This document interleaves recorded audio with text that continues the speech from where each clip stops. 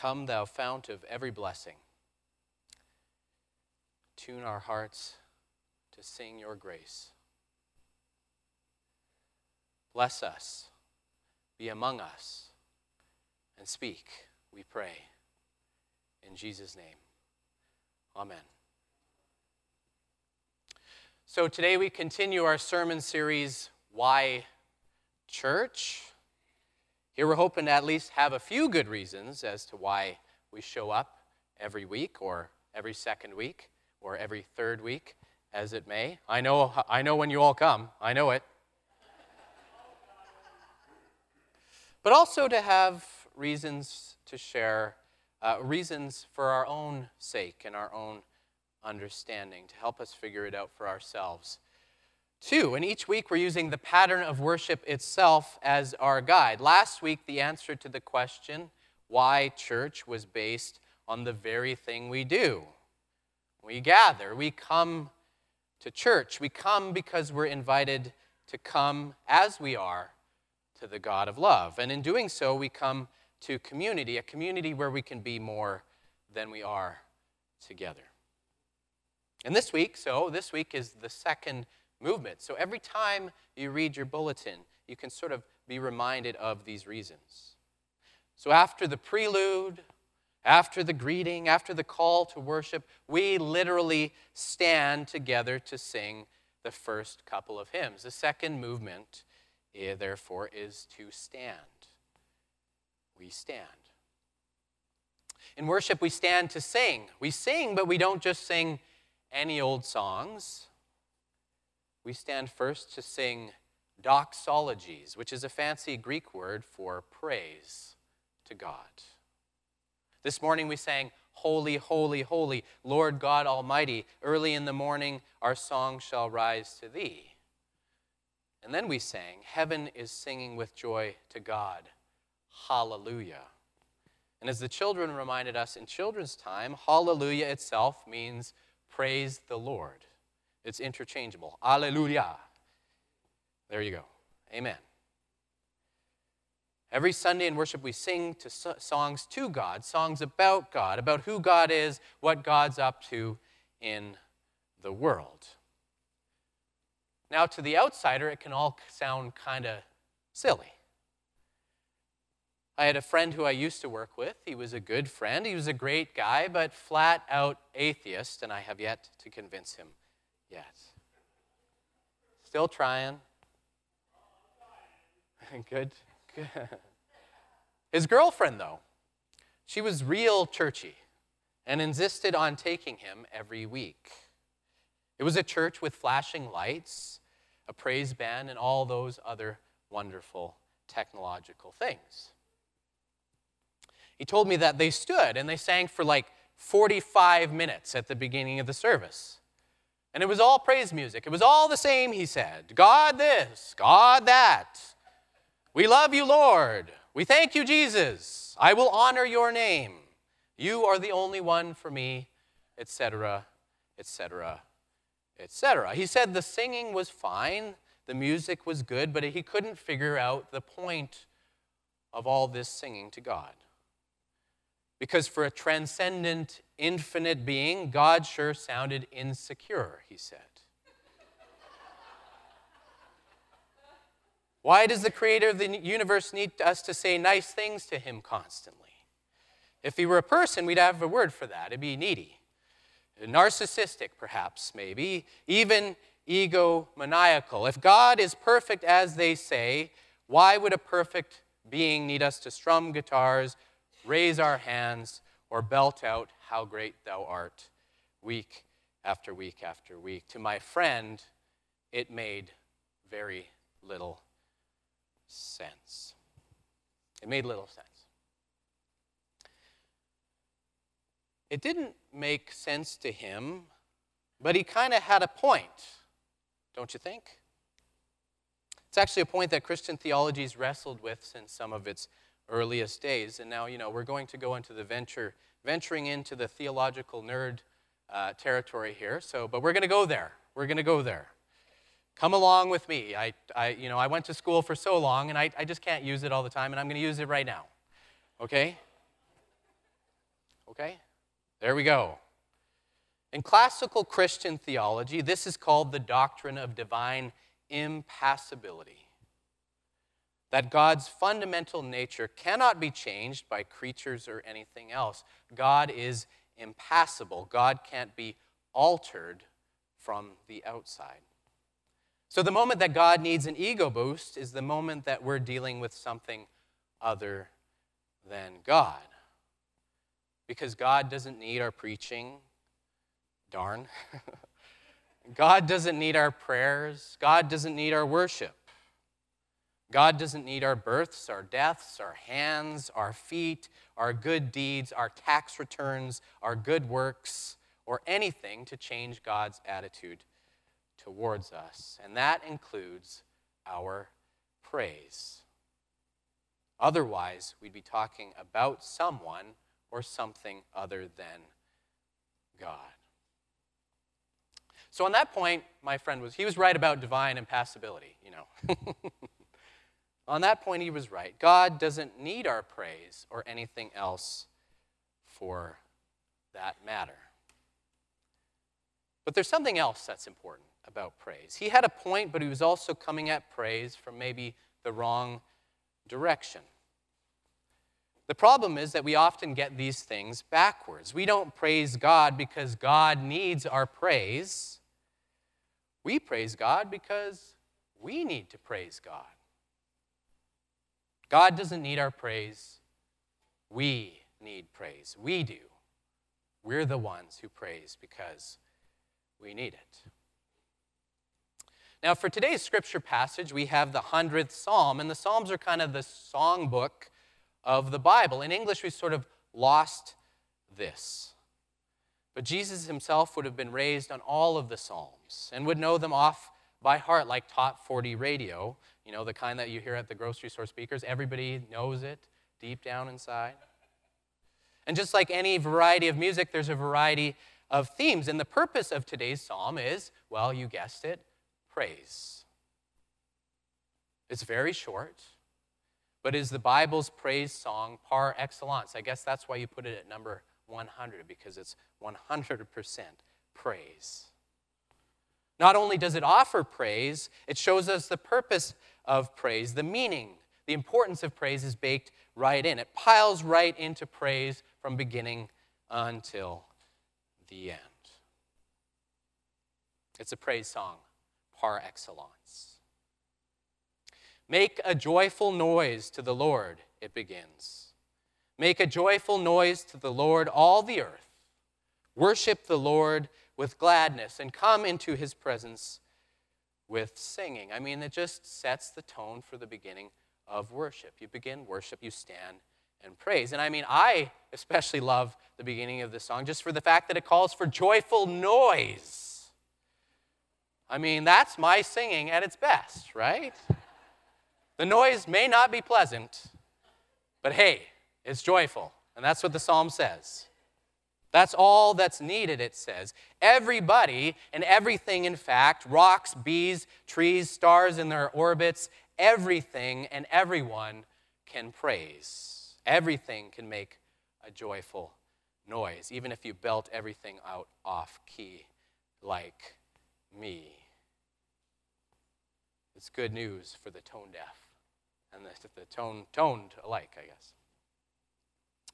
But then the psalm moves into the meat of the meaning of this part. And we have this call of joyful praise. And then verse 3, there's so much packed into this next verse. Verse 3, we're given the reasons why we praise in the first place. And here's the first reason. Know, it says. Know that the Lord is God. That seems obvious, right? We usually think of the Lord and God as kind of synonyms, as interchangeable words, different words, same meaning. But it says here, know that the Lord is God.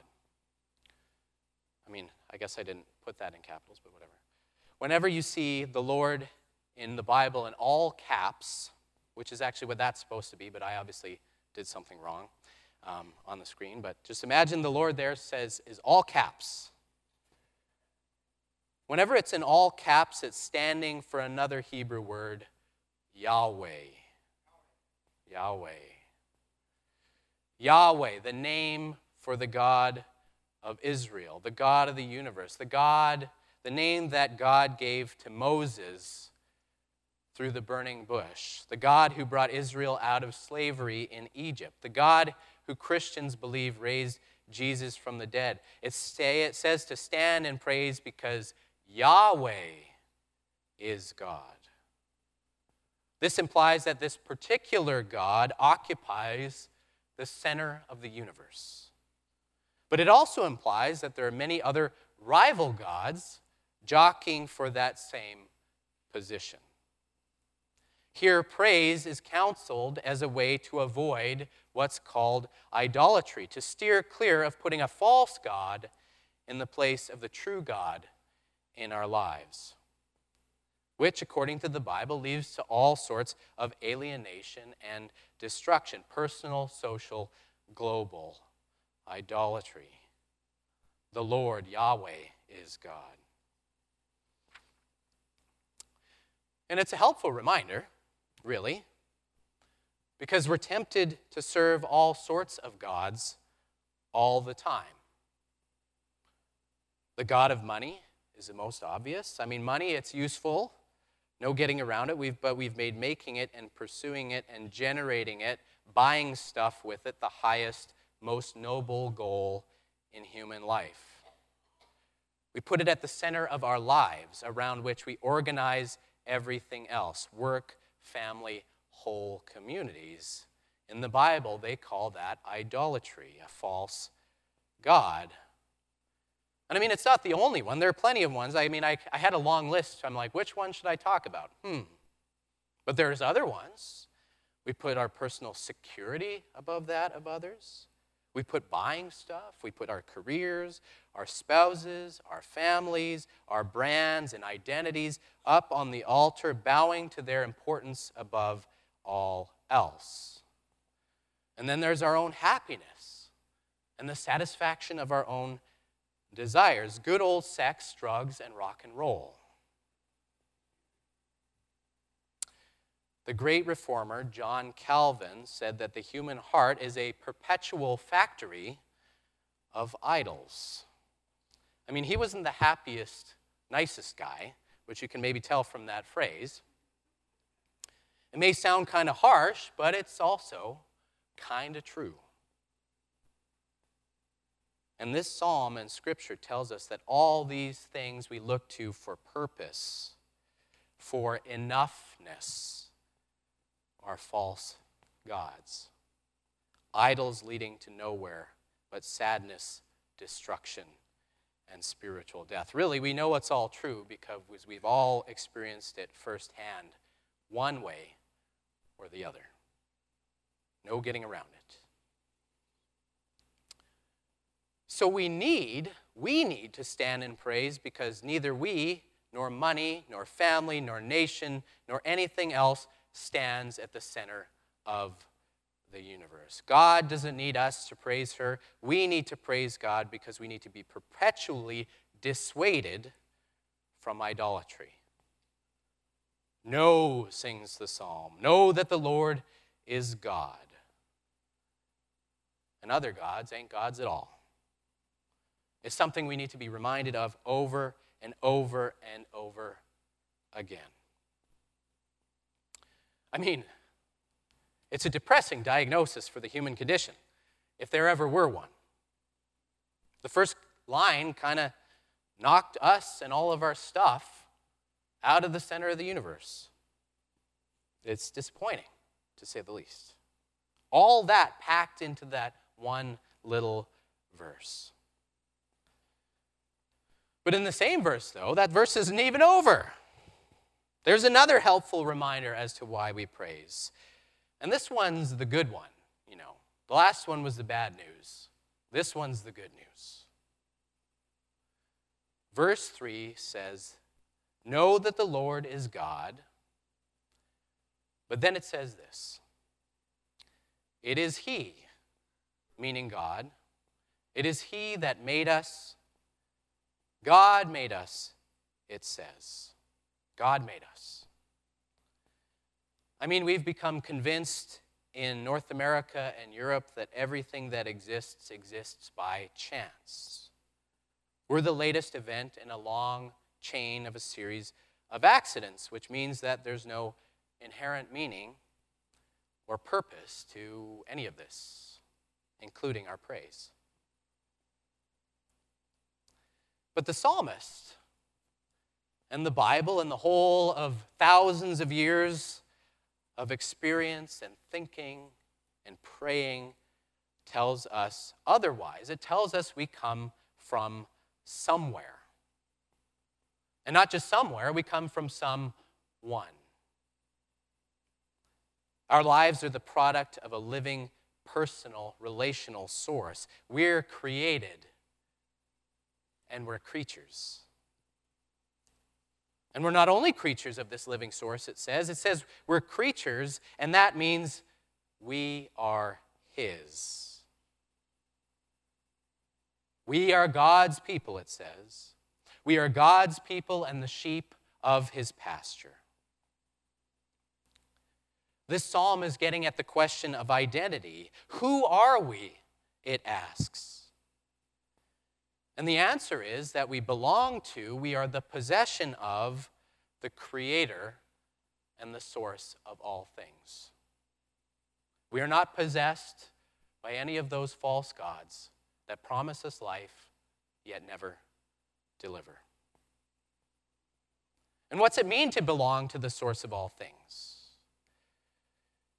It means to be a sheep. To be a sheep.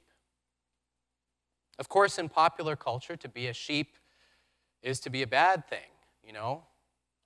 Look at all those sheep. A blind, dumb follower being led around uncritically. But in the Bible, it's an overwhelmingly positive image because sheep are fed. Sheep are cared for. They're protected. Sheep aren't solo either. They're a part of a flock of other sheep that they share life with.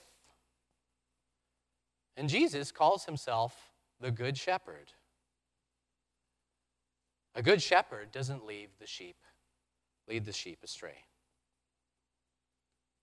So it's good to be a sheep. Because sheep have a shepherd, and sheep with a good shepherd have purpose, and they have direction. We have purpose, and we have direction as part of this flock of the shepherd. Where idolatry, the pursuit of false gods, will inevitably bring us over the cliff of death, the good shepherd brings the sheep into green pastures. The good shepherd promises life everlasting, life in the full, which all the other false gods of this world cannot and will not give. It may not make sense to folks like my friend, but our praise has a purpose to it. Our praise has a purpose. I actually haven't brought up this last argument with him. Now that I've written this sermon, maybe I can go back and be like, we don't praise God because God needs it. we need praise. We stand and praise, not because God needs it, but because we need it. We need to praise because we need to see our lives as part of a much larger, more beautiful, full story. We need to be reminded day after day after day, not only to give up the false gods of our world, but we need to be reminded that the source and center of all things is a creator of gracious, unconditional love and mercy. One who never gives up on us. One who accompanies, who guides, protects, and feeds through the good times and the bads, and promises to lead us away from death and into everlasting life forever. Like a shepherd who cares for her sheep. Why church? Why not church? I'm going to say this every sermon because it sounds so good. Why not church? We need church because here we stand and we praise. We stand and we praise because we may not stand at the center of the universe or even the center of anybody else's life. But it says there is a center to the universe. And boy, is that easy to forget. We praise because there is a center. There's a source that flows, a heart that beats powerfully within all things, one who gives us meaning, a destiny, and a purpose, one that promises to lead us out of the self-destructive shadows of death and into the bright, shining future of unconditional love, the New Jerusalem, the heavenly kingdom. So, let's just simply follow the psalmist's advice. Every week, every day, let's enter God's gates with thanksgiving and courts with praise. Give thanks to God and bless her name. Why, church? Because the Lord is good, and his faithfulness, his steadfast love endures forever, and his faithfulness to all generations. We might as well say to that, praise the Lord. Hallelujah. Amen.